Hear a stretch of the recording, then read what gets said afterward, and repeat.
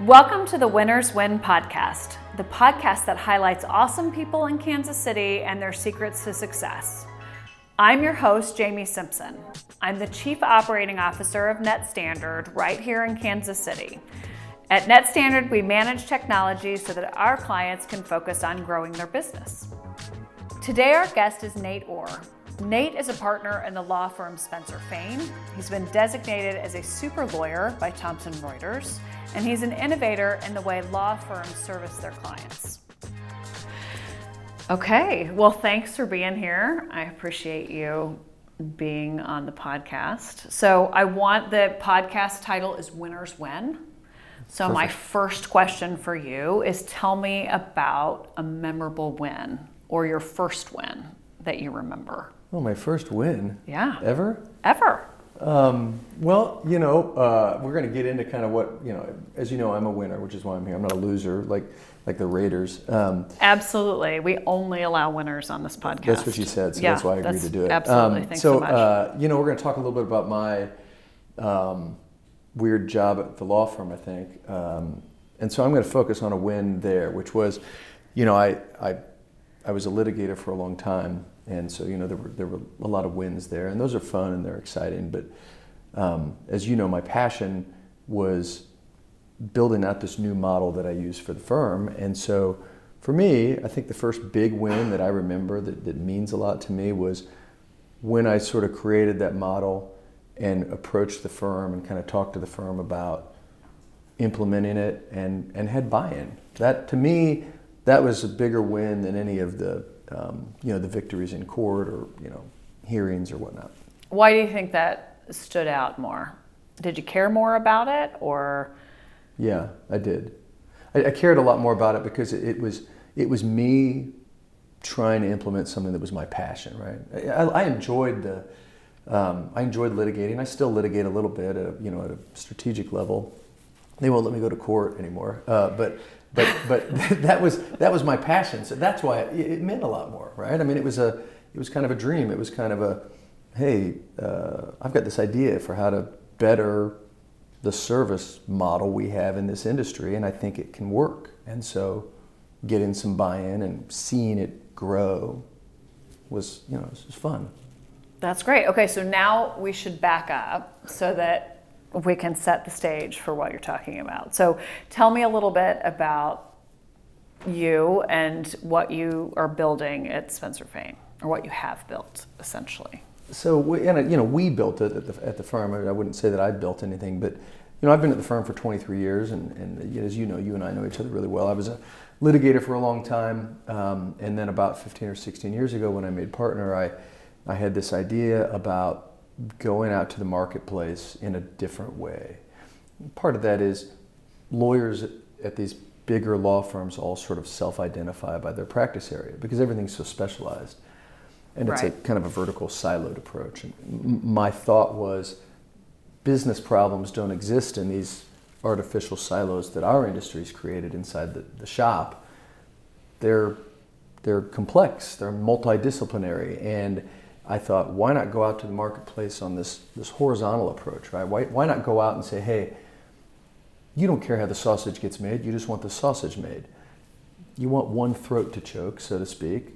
I want to be the kind of air traffic controller for sausage making. I want you to know you can call me, I'm going to get the sausage made. You don't need to worry about how it gets made. I just need to know what day you need it. And that was really kind of the idea, was to go out and have my specialty in a larger law firm be in some way a business developer, but in a larger way that outside fractional general counsel role for those business clients, a conduit into the service package that we've got across 25 offices at Spencer Fane. So I think when we edit this video, we need to make sure that your title is air traffic controller for sausage making. I think that's really good. I've never used that before. Clever. So it was so good. I loved it. Podcast. Yeah, okay, I really like it. I expect you to update your LinkedIn later today with that. That's really air good. Traffic controller air for traffic sausage controller making. for sausage making. Right, so good. Yeah, so what were, back to the point, what were some challenges you had when you first thought of that service model? Because it is different. It's not the way, like you said, a lot of big practices run. So what challenges did you find as you went through the development of that idea? Okay, yeah, and I should say this. I mean, look, I don't want to say that there are no other lawyers at big firms in this market or other markets that are collaborating. It's just that our model is built, our compensation model is one that's built on billable hours. And so most lawyers have their heads down working on things so they can bill those hours. It makes it very hard to air traffic control other people if you're supposed to be getting your work done. Sure. So the big challenge there was, how am I going to unplug myself from a lot of billable hours and invest a lot of non-billable time air traffic controlling, which is really the secret sauce, is that I do this on largely a non-billable basis. I spend a vast majority of my time not billing, just trying to build teams to give more efficient service delivery. So at the beginning, I was a pretty young guy, and I'm having to go do this thing, not bill.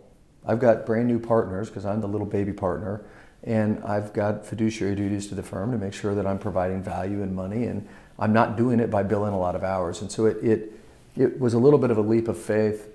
The other big challenge there was that I was oftentimes utilizing lawyers that were a lot older than me, great practitioners who could deliver the better services to the clients than I could. I don't do employee benefits work or M&A work.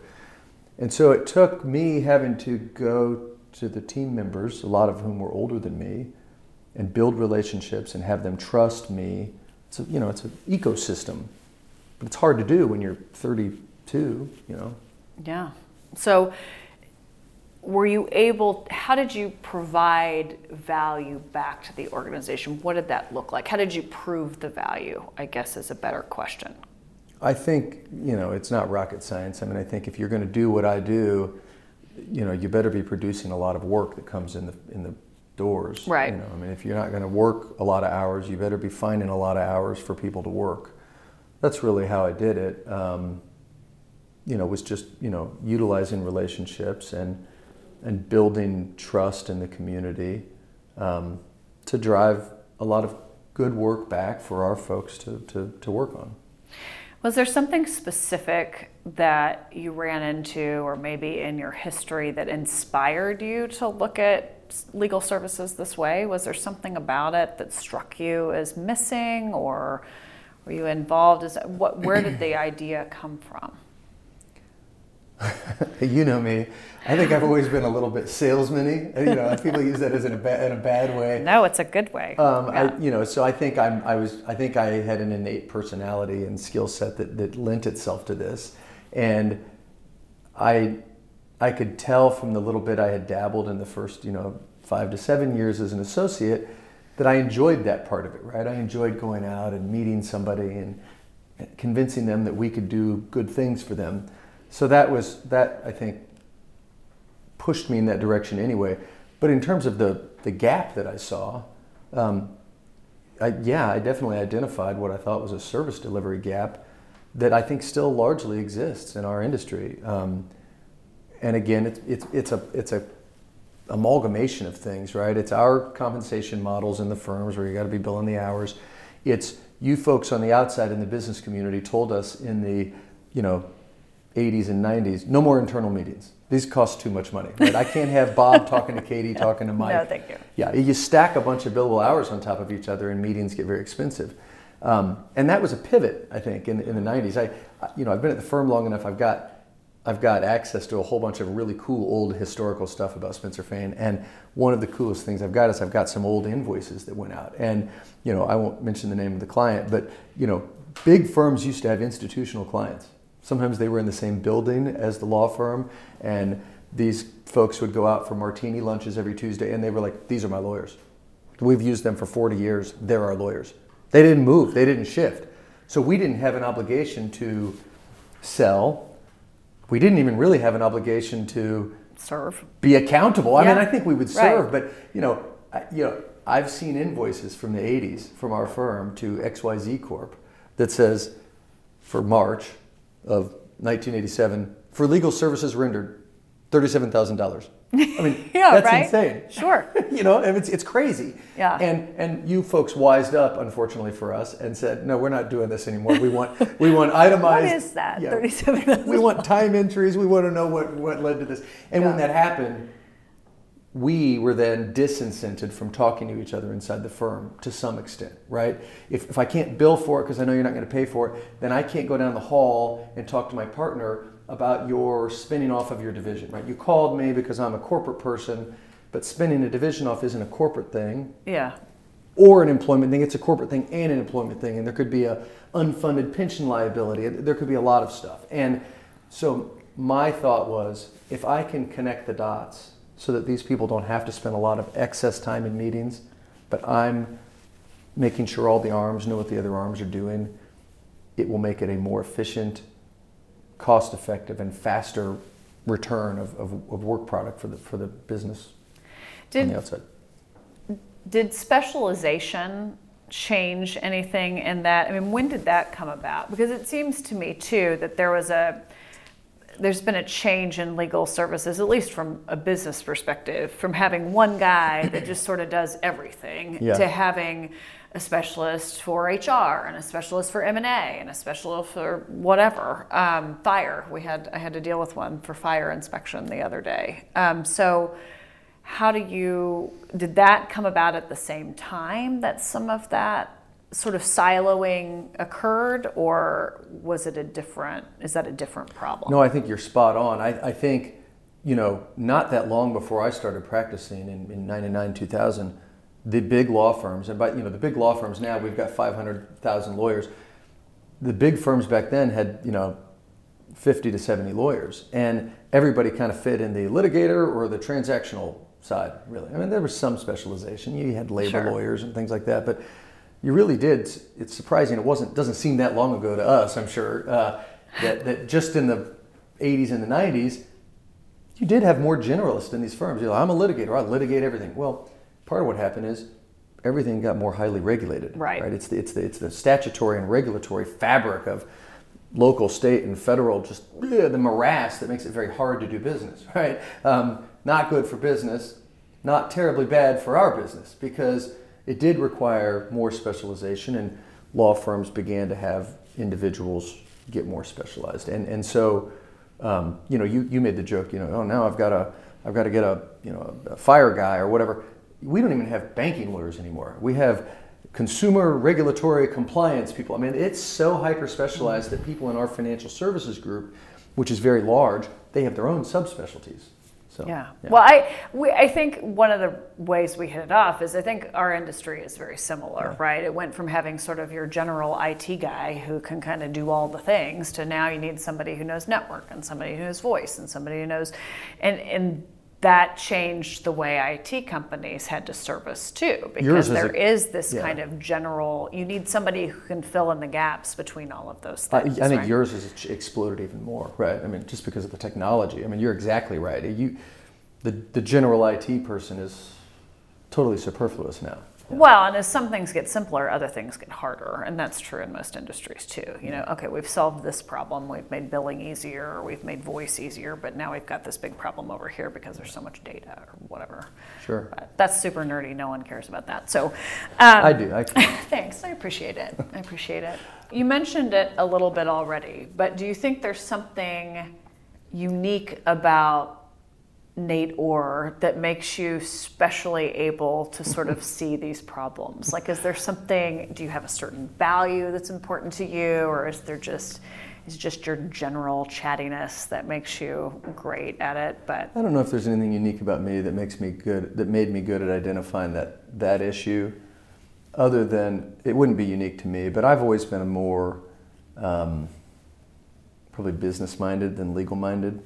I don't know how I even ended up at law school. How did you end up at law school? I was dating a girl in college who was going to take the LSAT, and she had the little prep book there, and I picked it up, and I didn't know what I was going to be when I grew up, and I flipped through. All it is just little problems, Julio works at the fire station and can only work on Tuesdays and Thursdays, and Mike can only work on days that are 2 days after Julio, and it was like little word problems. Little games. So I took a little game thing and I became a lawyer. and so I think the whole time I was a lawyer, I was thinking of things more in the business way. My dad was a businessman, and I don't know. I think that's probably what happened. So I don't know if there's anything unique about me that made me capable of identifying that service delivery gap, because I was just thinking about it from the customer's perspective. Yeah. But there probably is a personality skill set that one would have to have in the walls of organizations like ours to actually do the thing. Because it is, these are flat organizations, partnerships, these law firms. Yeah, sure. Get a lot of bosses, get a lot of cooks in the kitchen. One or two admins, yeah. Yeah, and so because of that, you really have to be as, delicate and deft and trustworthy and honest with people inside the organization as you do on the outside. You're asking for people to buy into a model and to be part of a team to service these clients, and you're navigating political and social things inside of there, especially if you're really young. I'm not young anymore, but when you were young, I know we're young-ish, right? Yeah, we're youngish. You've got to make sure that you're working with people and encouraging them, but also providing feedback constructive if it needs to be, in a way that doesn't alienate folks from you, right? It's not the Ford Motor Company. There's not a chain of command where you can go, I don't care, Sally, get it done. I need it on Tuesday. It doesn't work like that. Yeah. I would hope people wouldn't act like that anyway, but particularly in a flat organization like ours, you've got to really have people wanting to work with you on stuff. And that, coupled with the outside salesman-y stuff that a lot of lawyers don't have or want to do, that might be a unique thing for me. Yeah, I think it's okay for people. I think we went through a phase where we felt like everything, and we'll get to this in your interest area too, but we want everybody to have access to every type of opportunity, and that's important. But I do still think there are certain characteristics that certain individuals have that lend them to something different than something else, right? Like, I was talking to somebody the other day, and she has a new kindergartner, and she was talking about the kindergarten teacher, and her comment was like, not my thing. And I was like, me either. Really hard to do in a totally different way than what I do. Not my jam, right? And so anyway. Valuable work. Yeah. But not for everybody. Right. I think if I could give my kids anything, it would be like that ability to figure out what their thing is. Like, what is it that I'm differently good at that some people aren't good at? And I think it takes forever. I don't think I really figured that out for me until I got into my 40s, maybe. Well, you and I have talked about that very thing, that everybody can't do everything, and everybody shouldn't have to do everything. And I think I told you my analogy on that is, in our organizations, law firms, I like to think that Spencer Fane is out on front of the curve. I certainly do. I think we've got a more nimble, creative, entrepreneurial approach. But historically, these law firms, they were asking everybody in the firm, if it was a baseball team, they were asking everybody on the team to play all the positions, right? You need to go out and find some work. You need to hone your craft. You need to write well. You've got to be great in court. You've got to, whatever it might be. That we were asking everybody to play all the positions. And that's goofy, right? No Major League Baseball team would say, we're going to have you play shortstop today, and then you're going to be the starting pitcher tomorrow, right. And then you're going to be the catcher on Thursday. Right. It's insane, right? You need to figure, who can pitch? Oh, you can pitch? Then we're going to have you be a pitcher. Oh, you suck at pitching? Then we're going to have you be a shortstop. Unless you suck at that too, and then you're off the team. Or you're on the Royals. But if you different moment. If you plug people into the right positions, the team is better. So I think that's very true. Okay, I want to, with the few minutes we have left, I was doing my research on you, Nate, and I found some interesting things, and we'll see if we get to all of them. But I did notice that you have spent a lot of time and energy in the community, right? Giving time back to the community, and you seem to be interested in, I know you're on your firm's board for DEI. So tell me a little bit about what your interests are, how you take what you do well and use it in other spheres of influence. I appreciate you asking about that, actually. Community involvement is more important to me than anything I do at the firm, to be candid.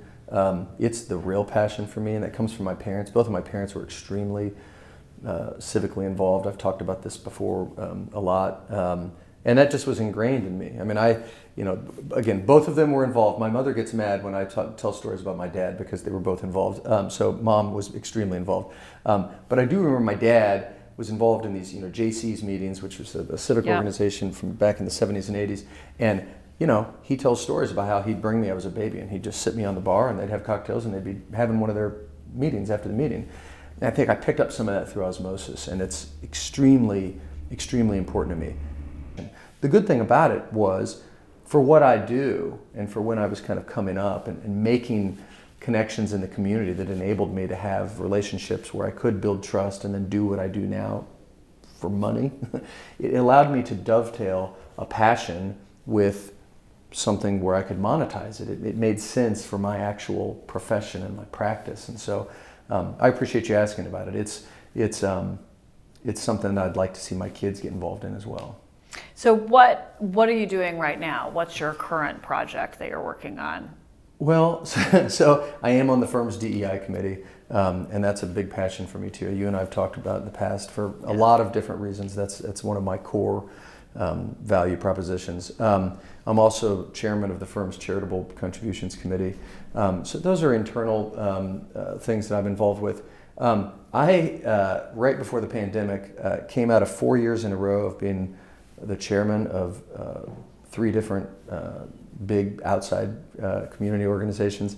And as you know, I was happy to get married last year. And as we were getting into the pandemic, my wife said, it might be nice if we took a couple of years just to kind of focus on the family and not have board chairman on the resume. And so right now I'm loving it because I'm dabbling. I'm getting involved in this arts organization or this civic organization. I'm still on the board and the executive committee of the Downtown Council, which is a big passion. But I'm kind of free agent-y right now, so it's great. So if you have something you need, let me know. I'm happy to help out. I feel like what you just did is notify everyone that if they need a board chair, that you're actually available. That's what I heard you say, but I won't tell your wife that. Okay. Yeah. No, I think it's good. I think sometimes it's easy to get really sort of laser focused and heads down in one particular organization, and there's so many great things happening that I'm sure it is fun to get to kind of play the field, so to speak, in your civic world. You put it that way. I didn't. Again, another thing, not to tell your wife. Well, I got it. No problem. Yeah, no, I think that's really interesting. When I was looking you up for the podcast, I got to see your slow jam with Sly James that you did, which is still alive and well. Check it out. Internet. Go check the slow jam out. It's so good. It's well worth your time. It was really fun. That was such a great idea. That was the most fun thing I ever did civically, and I have to thank the Downtown Council for letting us do it because it was an insane idea. But the mayor at the time. We replicated the Jimmy Fallon slow jams, and in place of the Roots was a good friend of mine, Kim Coleman, who's a great musician. So good. With the Fantastics, and in fact, Kim, with the building we are sitting in right now, Kim is integrally involved in rehabbing this building and starting Vine Street Brewing. So check out the beer as well. But that was a blast. And I can't believe they let us do it. It was really fun, and I think to get the mayor involved and do I just think sometimes, civic organizations have a reputation of having like they feel like they have to put on this ultra professional, hyper, official sort of look. And I just love when I think everybody gets involved when you can take a step back and kind of make fun of yourselves and do something. Were you a natural performer, or was that uncomfortable for you? No, I enjoy performing. I enjoy being on the camera. What was uncomfortable was Kimmett and I actually wrote the whole lyrics, and so I had to go to Sly and tell him what his lines were and what we were doing. And there was some somewhat racy stuff going on in there, and we had, I had to, there were times, Sly, I know really well, and he was the mayor then too, and he's got a presence, and so I'm standing there, I go, okay, and so here's where you say this, and then I say this, see, that's funny, and he would look at it, and then he would go, really? But he did it. He was a great sport. Everybody loves a good sport. Yeah. Right? Yeah. It's so fun. Okay. To wrap things up, I have a question, and we talk about our kids a lot, but if you could take all of this 23 years of knowledge and winning and success and give your kids, if you could sum it up into one thing you'd tell your kids to do, or that you could give them to know, what would you tell them? Know and help people. KNOW. Know and help people. That would be it. Get to know as many people as you can, because people are there for you, especially in this community. If you know people and you build trust with them, they're going to be there for you if you ever need anything. And the help people part is so critical. Just be kind to people. I mean, that's really the central theme, is be kind to everybody you meet. Offer to help them, not just with what you do, not just legal work, but I try to tell people, do you need to meet somebody? Is there anything else I can do for you? If you build a reputation for knowing and helping people, it will all come back around and you'll be happier. That's great. Well, thank you for being on the podcast. I think that's a great place to end it. So I appreciate it. Thanks for having me. Yeah.